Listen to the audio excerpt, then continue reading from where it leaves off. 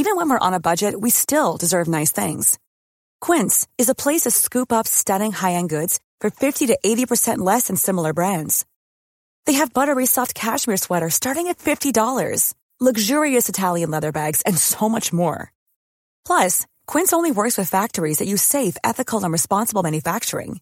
Get the high-end goods you'll love without the high price tag with Quince. Go to quince.com/style for free shipping and 365-day returns. 2016 was another record breaker in terms of global temperatures, and it's part of a longer-term trend which has seen 15 of the hottest years on record occur since 2001. One victim of this warming is the Arctic, where sea ice is steadily retreating, which means that the habitats for species that live there are also radically altering. So are these organisms equipped to cope with the change? A new study in Nature reveals how one marine species used a genetic trick to achieve considerable resilience, as Thomas Mock from the University of East Anglia explains. With our study, we have provided first insights into the evolution and adaptation of phytoplankton, which are little plants floating in the ocean. And we selected to sequence one of their genomes. And it was a diatom. They prefer to live in nutrient-rich and cold water, and therefore their natural home are polar oceans like the Southern Ocean or the Arctic Ocean. In polar oceans, they are the base of the entire food web, including fish, birds, mammals like polar bears and whales. So if their diversity changes according to global warming, which is a significant concern, then the entire food web might change with consequences for human societies. And you said that you'd looked at the genome of these phytoplankton. Yes. Is that DNA sequencing? Yes. So what we did, we selected one keystone species and we sequenced its DNA. And what we found is that they are very, very different to anything that was sequenced before, at least from the marine system. And those differences, are they because of the cold and variable environment? Yes, that's what we think. The variability of the polar oceans has basically caused or shaped the genomes of these organisms. What we found is that their adaptation basically boils down to how they use their alleles. Alleles are different versions of the same gene. So in our genome, we have two versions of each gene. One is derived from the mother and the other one is derived from the father. They can be different from each other, which impacts how we look. So I can give you an example. For instance, the gene for eye color has an allele for brown and one for blue eyes.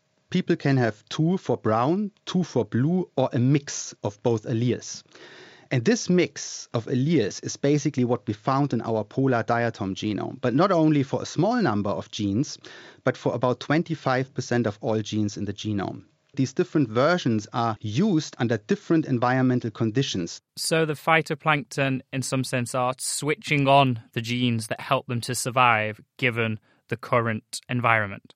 Yes, that's right. They switch on different versions of the same genes in different ways, and this makes them able to cope with changing environmental conditions. Could you give an example of perhaps one of these particular alleles that you found specifically in the phytoplankton? Yeah, so one group of genes we found, the group of antifreeze proteins, and they are expressed and they are used whenever temperatures drop below the freezing point of seawater. These organisms live between ice crystals. This is a very, very extreme habitat with high salinities and very low temperatures. And they can cope in these extreme conditions very well because they have very different types of antifreeze proteins. Okay, so I'm just sort of putting myself in the shoes of one of these phytoplankton. If I'm happily floating about in the sea and then suddenly the sea freezes and I become trapped in sea ice, would I then sort of switch on this particular version of the gene, this protein, to allow me to survive? Yeah, that's correct. And this is what we actually tested in the laboratory. We simulated sea ice formation, and then we looked at how all the genes in the genome are expressed. Now that we know all of this, ultimately, how is this going to help us? What does this actually mean going forwards?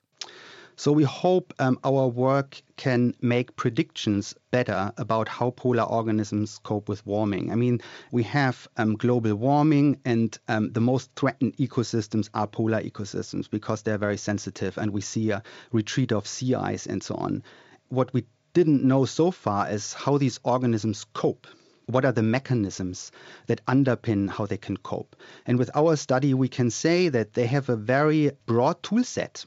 To me, it doesn't seem to be all doom and gloom. I think they're very resilient, to be honest. Based on our study, I would say they're very well equipped to cope with even global warming and potentially also loss of sea ice.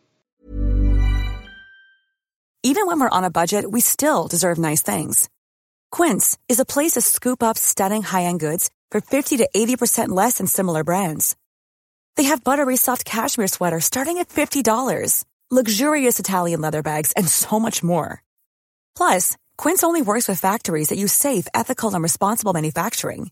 Get the high-end goods you'll love without the high price tag with Quince. Go to quince.com/style for free shipping and 365-day returns.